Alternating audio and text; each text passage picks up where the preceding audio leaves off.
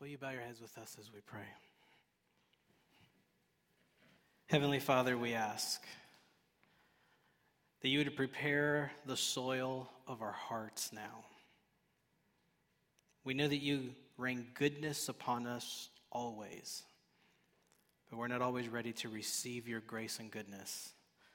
So as we get ready to open up your word now, Father, we ask that you would speak into each one of our lives that which we need to hear, and that these words would go to mold us into your image, and that we would experience the power of your Spirit.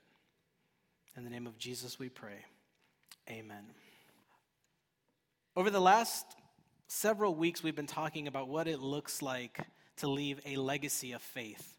And we've been talking about the importance and the sacred task of those of us who are older in age, and I include myself in that, than the next generations, about the importance of us to be able to pass on our legacy of faith to them.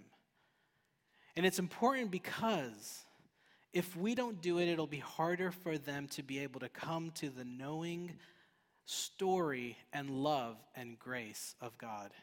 It is so important that the scriptures in the first 5 books of the Bible set a prescription for how you and I are to leave our legacy of faith for the generations that are to come. So if you have your Bibles, I want to invite you to open your Bibles to Deuteronomy chapter 6.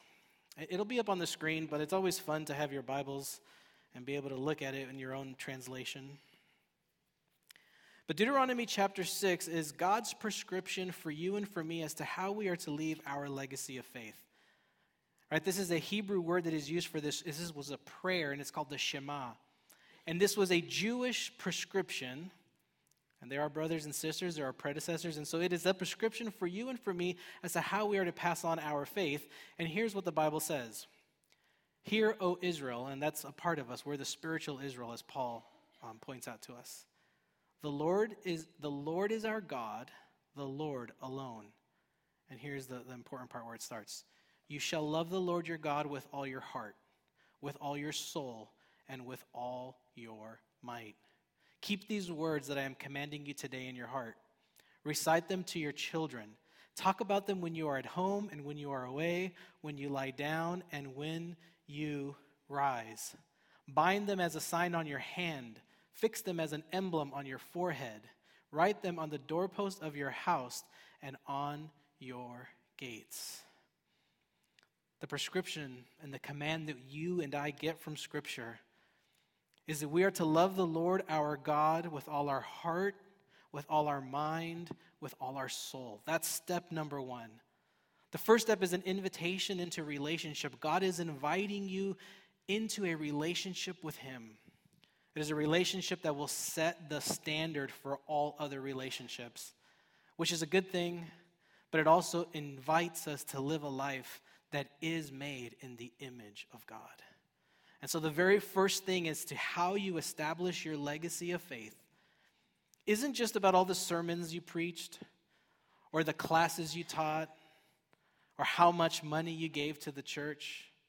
But the legacy of your faith for which you pass on to the next generations is how well did you love God with all your heart, your might, and your soul. You see, we oftentimes think that our legacy of faith has to be, we give an endowment to an organization and then our name gets put on the side of a building. Or, we do all these things for the church and we think that our legacy of faith is that. But the reality and what Scripture teaches us is the legacy of your faith, first and foremost, is the relationship that you have with God. It doesn't take any money. It doesn't take any special skills. A relationship with God, all it takes is an openness from you to be encountered by God. How many of us want that this morning? I know I do. The invitation to this relationship, what's amazing about this is, as Daniel pointed out, is that God says, call me. Call me anytime you want, call me and I will answer. And I love how the imagery that Daniel says, Daniel Holder, by the way, not Daniel from the Bible. He says God hasn't set up his voicemail because he doesn't send our phone calls to voicemail. He answers them as we speak. That's the kind of relationship that we want to be a part of. And so the first step to a legacy of faith is loving the Lord your God with all your heart, your mind, and your soul. And the second step is to show and to remind and to recite to your children, and you talk about what God has done in your life. Remember Deuteronomy, they're about to enter into the promised land. In Deuteronomy, God has already rescued them from slavery. God had taken them out of Egypt. God had parted the Red Sea. God had rained manna down from heaven. God had given them quail for food. God had literally been with them the entire way until they reached the promised land, and God remains with us today. And God says, tell your children and your children's children about what I have done for you. So the question that I hope some of you are asking is, well, what if I don't have any children? Then maybe you have nieces or nephews. And some of you might say, but I don't have nieces or nephews, so does this mean that I only have to worry about the part one of this? And the answer is no. Because if you're a part of a church community, we do have children in our midst. Now, maybe you can't just go up to them and say, hey, let me tell you about what God has done in my life. Like, it takes relationship building before you can go up to a kid and tell them that. But there's different ways that some people do this is by leading Sabbath school or children's Sabbath school division. You know, the people who are volunteering their time, their effort, and even their resources are telling their kids, or our church kids collectively, about what God has done for them. You know, this whole sermon series has been about how do we pass on our legacy of faith, and it's by building relationship with the generations that come after us.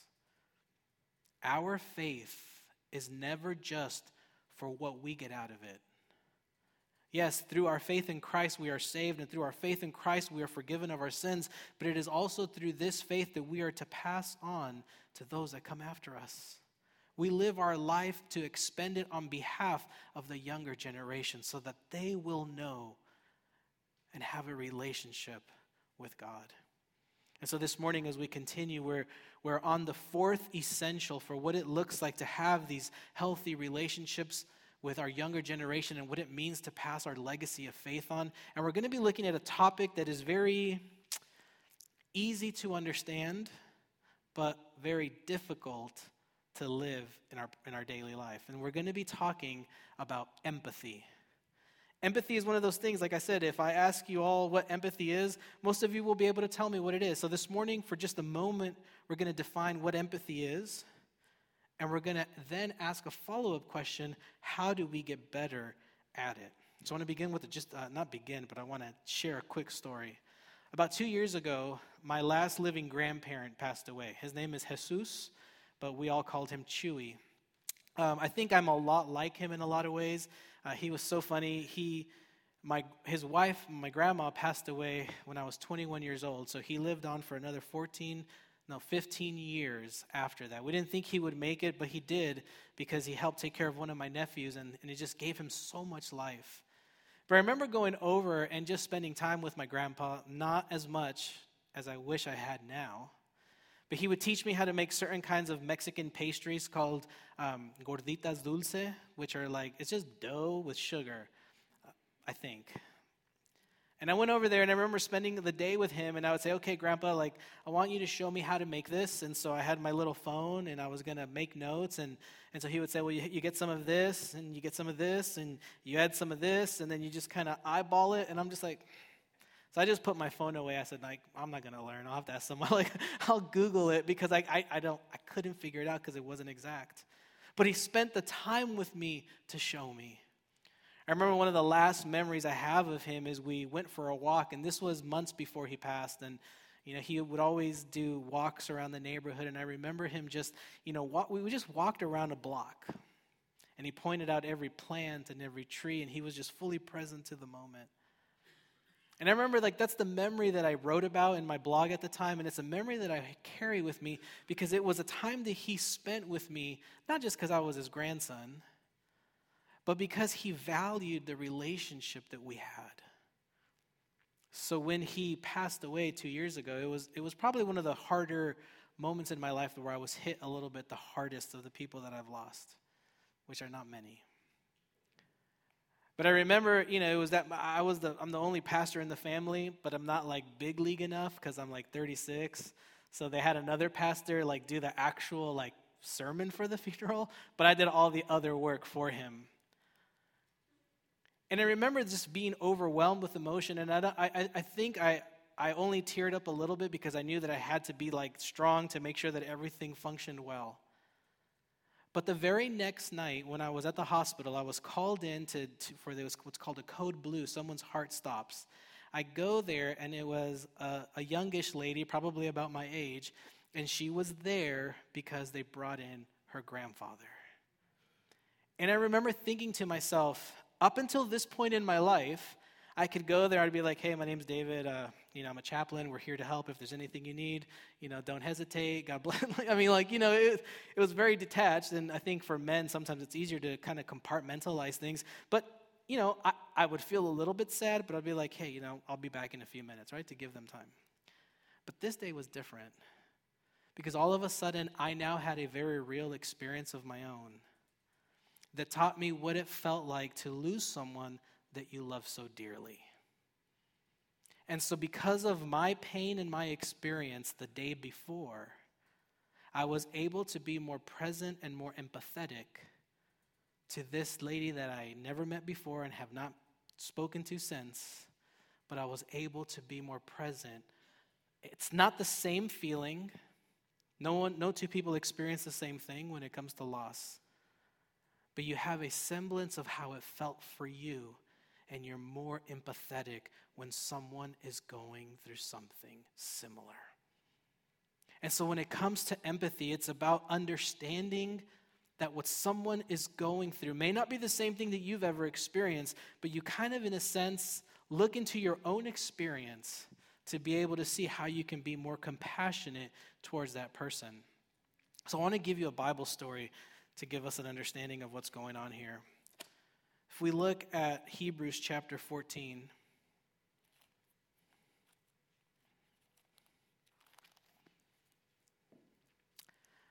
the scriptures tell us that since we have a great high priest, meaning Jesus, who has passed through the heavens, Jesus the Son of God, let us hold fast to our confession. For we do not have a high priest who is unable to sympathize. Now, I understand some of you are saying empathy and sympathy are very different, but like biblically and Greek-wise, this is as close as we're going to get to that same concept, okay? But it says, we do not have a high priest who is unable to sympathize with our weaknesses, but we have one who in every respect has been tested as we are, yet is without sin. And this verse 16 says, let us therefore approach the throne of grace with boldness, so that we may receive mercy and find grace to help in time of need. Here's what's so powerful about this. Like Jesus does the heavy lifting of our faith. And sometimes people will say, well, I don't want to be a Christian, or I don't want to go to church, or I don't want to get into religion because it requires so much of me, or my life's going to be boring, or I'm not going to be able to do all these things that I love to do. But what's so powerful about this is that Jesus does invite us into this fellowship of believers, but Jesus does the heavy lifting because Jesus has been through the testing and the trials, and Jesus is now an ever-present help when you go through trials and tribulations. And some of you might be saying, yeah, but Jesus, he doesn't have my financial situation that I'm going through right now, and I don't know if he's going to be able to help me. But nothing compares, because Jesus literally laid down his life. An innocent man lays down his life to forgive your sins, to atone your sins. So maybe your finances are struggling, or maybe your relationship is going through a difficult time, or maybe you're having a hard time finding work, or maybe, and you can fill in the blank. Every one of us has struggles, but Jesus struggled too. And the scriptures tell us that because Jesus struggled as a human, he is an ever-present help for you when you go through your trials and your tribulations. It's such a powerful example of God's grace. That even though it feels like he's asking us to do something, God always gives us so much more. And even if you're going through something difficult in your life, God gives you enough Holy Spirit power to be able to get you through what you're going through. And so in Jesus and in Jesus and in God and in the Holy Spirit, we have a model for what it looks like to be people who are empathetic towards others. Remember, I started this sermon by saying that the relationship that we have with God sets the standard for every relationship you have in life. And the reason that that's true is because God shows us what it looks like to be perfect. He is God. Jesus shows us what it's like to live a life of abundance and a life that is faithful, because they want us to emulate them when we live our lives on this earth. And when it feels like it's too hard to do things here, we are reminded that God, through His Spirit, gives us the power to get through this. So when we talk about empathy, it's not like God is asking us to do something brand new. It is simply asking us to do what God continually does for you on a daily basis. See, that's why we pray. We pray because we're asking God to give us the power and the strength and the victory to get through that thing that we're going through. We pray because we know that God will give us a compassionate ear to hear our requests. We pray because we know that God will be empathetic to answer our prayers. And even though we may not always like how God answers our prayers, God does. The scriptures tell us that God is like a father, or the scripture says this: as a father has compassion on his children, so the Lord has compassion on those who fear him. Doesn't mean you're afraid of God. It means that you have a reverent and you stand in reverent awe and wonder of this God who is so mighty and great. The Bible tells us that Jesus, that when he saw crowds gathering, it says that he had compassion on them and he healed them. You see, Jesus isn't just empathetic and compassionate and pats us on the back and says, all right, go along your way. But Jesus, he's compassionate, he's empathetic, and he does something to help. In a sense, Jesus is bearing the burdens of those who come to him. Then another verse in John where it says, when Jesus saw this woman weeping and the Jews had come alongside her and were also weeping, Jesus was moved in the spirit and troubled, and Jesus wept. Because Jesus has a heart for those who are in need. And so empathy is a part of how you and I pass on our legacy of faith. You know, it is so easy for us to look at the people that are younger than us. And by the way, this isn't just for those who are younger, and you'll see what I mean here in a second. But it is so easy for us to see other people and make judgments about them. Oh, well, sister so-and-so, I saw her doing this, or she said this, or she's not dressed this way, or she hasn't been giving offering. I know, we stand in our silo and we look at other people, and it's almost like we lob rockets of criticism and judgment and gossip against other people. And instead of us taking the time to enter into their life and into a relationship with the people that we have a difference with, instead of us going to them and building the relationship as Jesus has done for us, we end up just lobbing these kind of battleship bombs. And that's not what Scripture teaches us. You guys remember that game Battleship? The pre-digital version? And you try to sink the other ship? I think sometimes we do this even in churches. But instead of doing that, God is calling us just to enter into relationship, get to know the other person. Listen, empathy, compassion, and relationship, it costs something. It costs our desire to be judgmental and critical. It costs our desire to just want to be right and judge someone from afar. Empathy and compassion, as Jesus has modeled us, requires us to bear our cross and to enter into relationship with one another. And so yes, this works for those in our younger generation, and yes, it works by just starting a conversation with those who are younger than us and just asking how they're doing, saying hi, building that relationship over time, but it also matters with other people in your lives. This is the hardest, especially when we have a difference in opinion, when we have a difference in how we live our lives. But the invitation for you and I as Seventh-day Adventist Christians is for us to enter into relationship with others. It's okay if we believe differently. It's okay if we see things differently. But all we have, our responsibility is over our own behaviors. So I read this, I was listening to this study, and this is a doctor at Harvard University in the School of Psychiatry. And she tells this story. Let me see if I can get this 100% right. So her name is Dr. Reese. Dr. Reese. She directs the Empathy and Relational Science program at Harvard University, all right? And she says that one day, one of her research students came to her and said, hey, I have an idea. Would you be willing to let me hook you up to skin, I don't know the right word for this, but like little skin type tag, electrical, magnetic type things to be able to monitor your heart rate and other traits? And will you be okay if I do this for any one of your patients who is willing to do the same? And then I can see how you guys match up as you're going through the different conversations that you're going through. Right? So basically what they're doing is they're saying, we're going to hook you up to these like cords. I'm so terrible at this, but yeah, to see heart rate and other kinds of like physical traits to see if the patient and the doctor match up as they're talking. So it's kind of like psychological counseling. So this professor said, finally, I agreed. I said, fine, let's do it. And so she had this one student. This is the story she tells. There's one student who came, smart, articulate. I mean, she was accepted to Harvard University, which is not necessarily an easy place to get into. They hooked each other up, and this girl was very smart, right? Her life, from an outsider's perspective, was put together. But the one area in her life where she had difficulty was in her weight. She'd never been able to take off any of the weight for any length of time. She wasn't very good at exercising.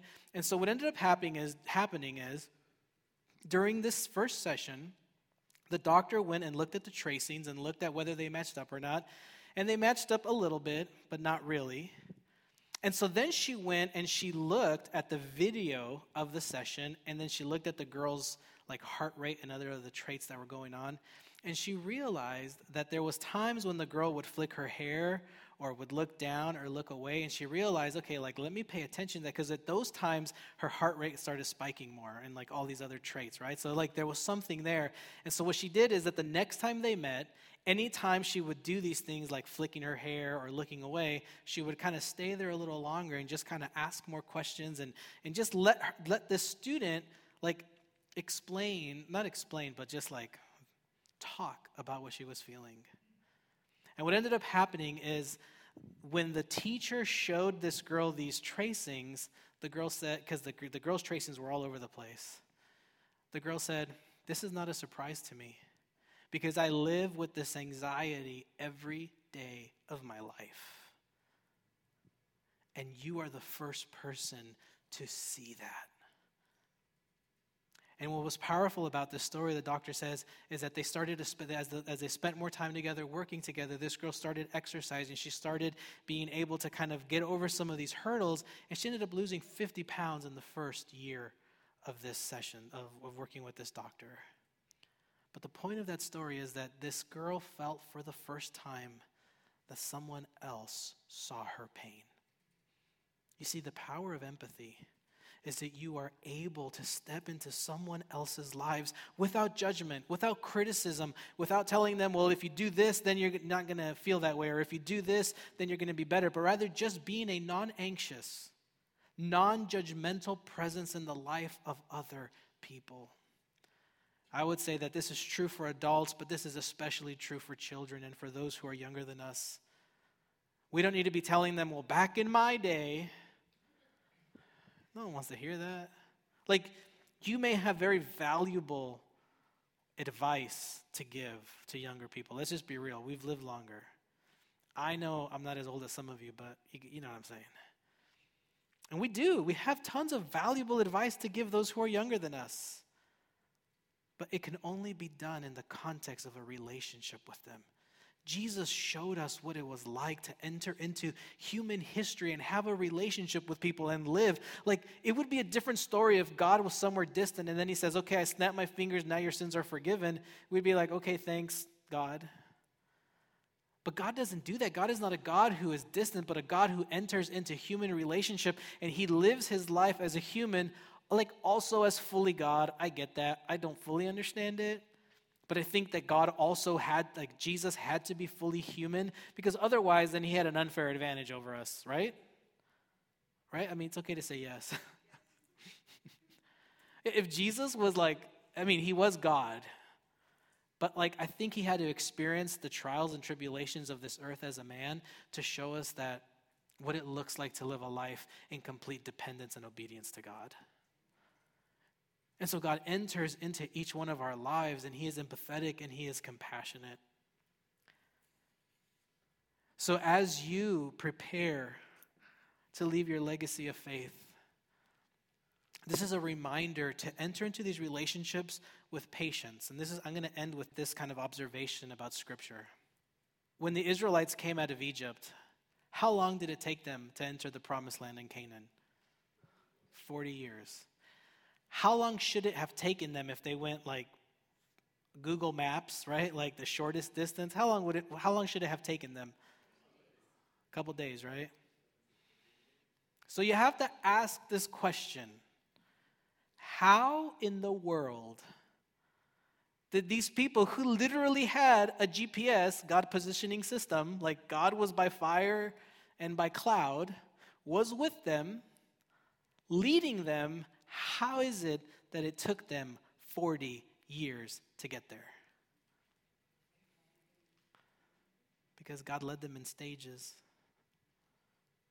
Because God knew that they weren't ready for everything God had for them. And so God patiently walked alongside them, was patient with them, led them as they were able to understand God and enter into that relationship. And for the Israelites, it took 40 years.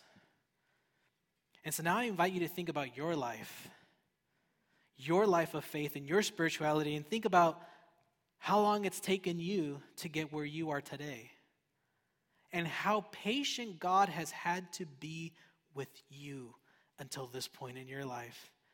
And in 15 years and 30 years, you're going to look back and you're going to realize, whoa, God had to be patient the last 30 years because I wasn't ready to fully understand. So when we are passing on our legacy of faith, we are to be, as we're made in the image of God, to be like God, and we are to be patient with those that come after us. Because it takes people different lengths of time to get to where God needs them to be, and that's okay. God's not afraid. Because the picture that we see of God in Scripture is a God who walks alongside his people for as long as it takes for them to have a saving knowledge and an understanding of what it means that Jesus loves them. That is our spiritual legacy. Not just to tell people, well, you're doing this wrong, and you better be doing this, and you better be doing that. That never works. That never works. But you know what does work? You can all tell me of people in your life that loved you, that cared for you, that let you be yourself, and that walked alongside you. Be like those people in your life. Sure, there will be times when they ask for advice, and sure, there will be times for you to be able to share your knowledge with, of course. But it's only going to happen in the context of a relationship. So as we practice empathy, I want to invite you to try to be like Jesus, who is the high priest who was able to empathize with us in every way, so that we can pass on this legacy of faith to those that come after us. Because there is nothing that compares in this world, nothing compares to having a relationship with God. Nothing. Other things will try. Other things will feel good for a moment or two. Some things may make us believe that for years it's been great. But there is nothing better than the relationship with God. Because in God's presence we experience the fullness of all reality. And it is in the presence of God that we are able to fully be ourselves as we were created, full of faith, full of hope, full of love. And it's in the presence of God that we get to experience eternity now. It's okay if things aren't perfect, but you know, when you have felt the presence of God, everything fits just right. Let us pray. God, you are too good to us. In fact, Father, sometimes we think you're too good to us that we don't know how to receive your blessing. Father, thank you for showing us what it looks like to be empathetic. Thank you for showing us and modeling the way for how you want us to live. And our prayer this morning is that you would help us to attain that.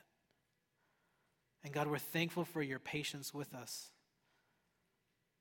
Our prayer is that we would be faithful to you, that we would love you with our heart, our might, and our soul, that our whole life would revolve around you, and that when the moment comes, God, that you would allow us to share this faith with the next generation.